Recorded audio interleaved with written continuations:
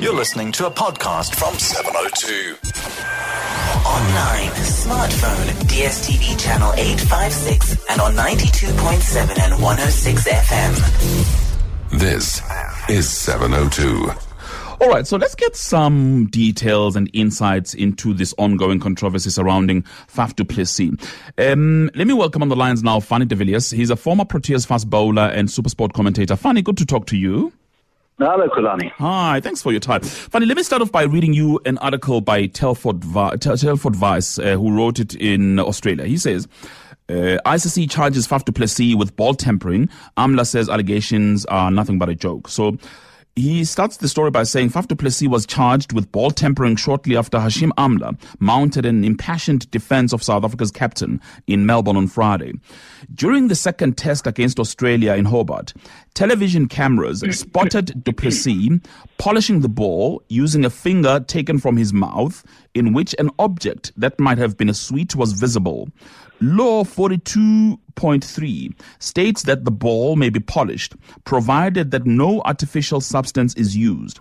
Although illegal, applying sugar-soaked saliva to a ball is a tactic used to make its shine last longer.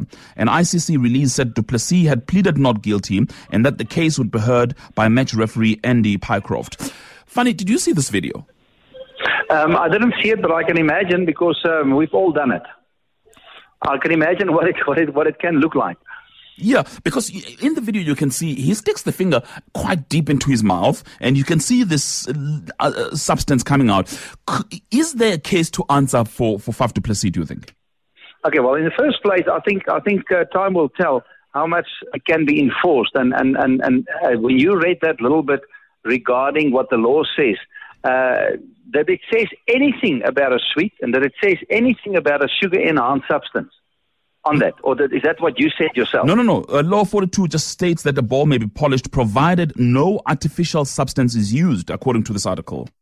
Okay, no, brilliant. No, to be honest with you, if I think we need to divide it into two sections here. The first one, can artificial substances enhance swing of the ball? Not shining of the ball, swing of the ball. I was a swing bowler, and I was a proper swing bowler that could swing an old ball if I really worked on it.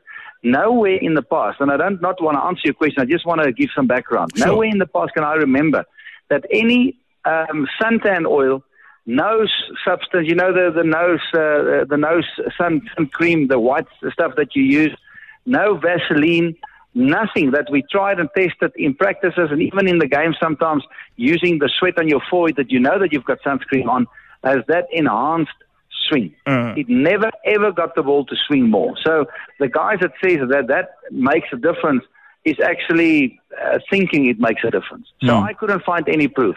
I think there's a big difference between getting the ball to shine and getting the ball really as smooth as one can against the fiber of your trousers that makes it as smooth and aerodynamic as it can done. There's a big difference between you can make a ball shine as much as you want and it doesn't swing. You need to rub it against material to get the finer little indentations or pieces rubbed off. That's the first thing. The second thing, everybody is doing it. It's impossible to prove that sugar-enhanced spit can make a difference.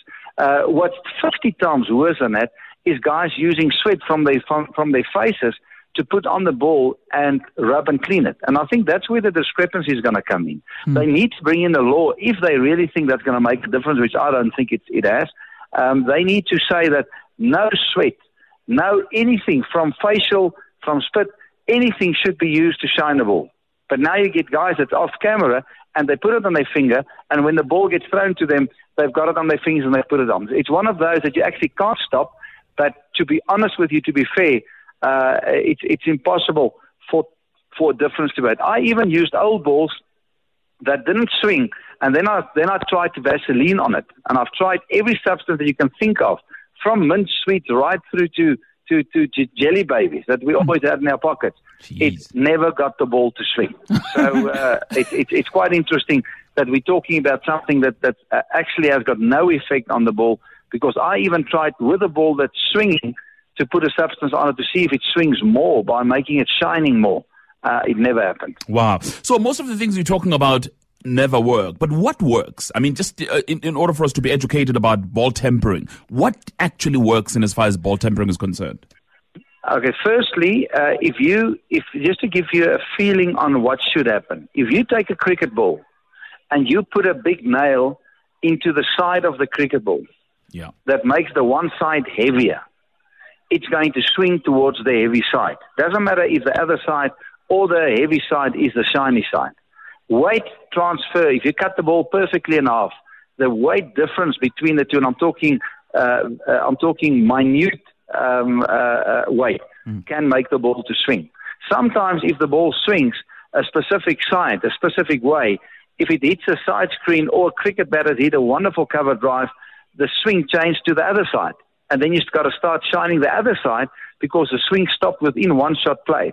And then you've got to try and reverse the shiny side to the other side, and obviously trying to dirty the other side again or make it rough. I've got the last 6 cricket balls that I used in 8 test matches, my last test match at St. George's Park. So I've got all the balls that we used, and I've got all the balls the Pakistanis have used. And we're talking now that the king of swings, of reverse swing, Wasim Akram and Waqar Yunus. And you just need to come and see what it looks like. They have scraped that ball with their nails like you cannot believe, versus what our ball looked like, which is natural kind of wear and tear. It's absolutely ridiculous that the umpires never in the old days cared about it or looked at it. They used to scratch it with bottle tops. They used to scratch it with their nails. They used the kind of super glue on the trousers that becomes hard, that becomes like sandpaper to wrap it later. And in later years, they've used everything. And that makes the ball reverse swing, which means it makes the ball swing the wrong way. It actually swings then not away from the shiny side, but towards the shiny side, because the rough side, the aerodynamics becomes so much that it can happen. So to get back to your question in a long answer, only scrubbing, scratching, hurting the ball on one side makes it swing more than it should be. All right, just clarify that for me. So if you scuff it on the one side and polish it on the other, does it swing more?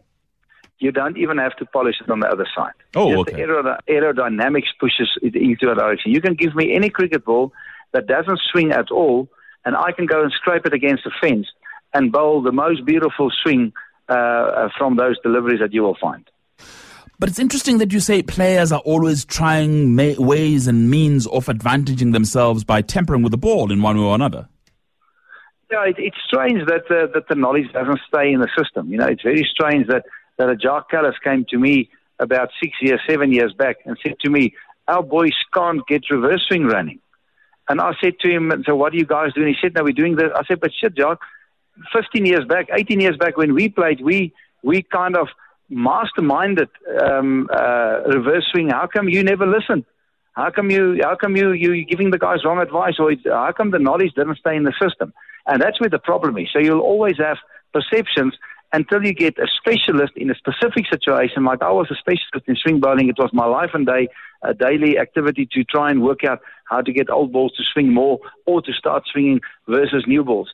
And I promise you, I couldn't find. So if that knowledge stayed in the system, the guys probably wouldn't even be trying all these ways and manners. That's not really working. So Mark Lewis here at EWN says, listening to Fanie de Villiers on Edgwala X, he's just busted every theory we had as kids that sunscreen helped us swing the ball more. I can prove it, and I have proved it. So it's interesting if somebody comes forward and say they found something, he's going to make a lot of money in the cricket world if that can make the ball swing. Wow. Fanie, good to talk to you. I really appreciate it. And last point. Yeah. A captain that fiddles, a captain that uses unauthorized methods, language, ways, must take the brunt when it comes his way. You're captain because you calculate it. And what is done, if it was done on purpose, wasn't calculated. Fantastic. Fanie de Villiers, good to hear from you. Thank you. Cheers. All right. Former Protea's fast bowler and Supersport commentator. What do you think?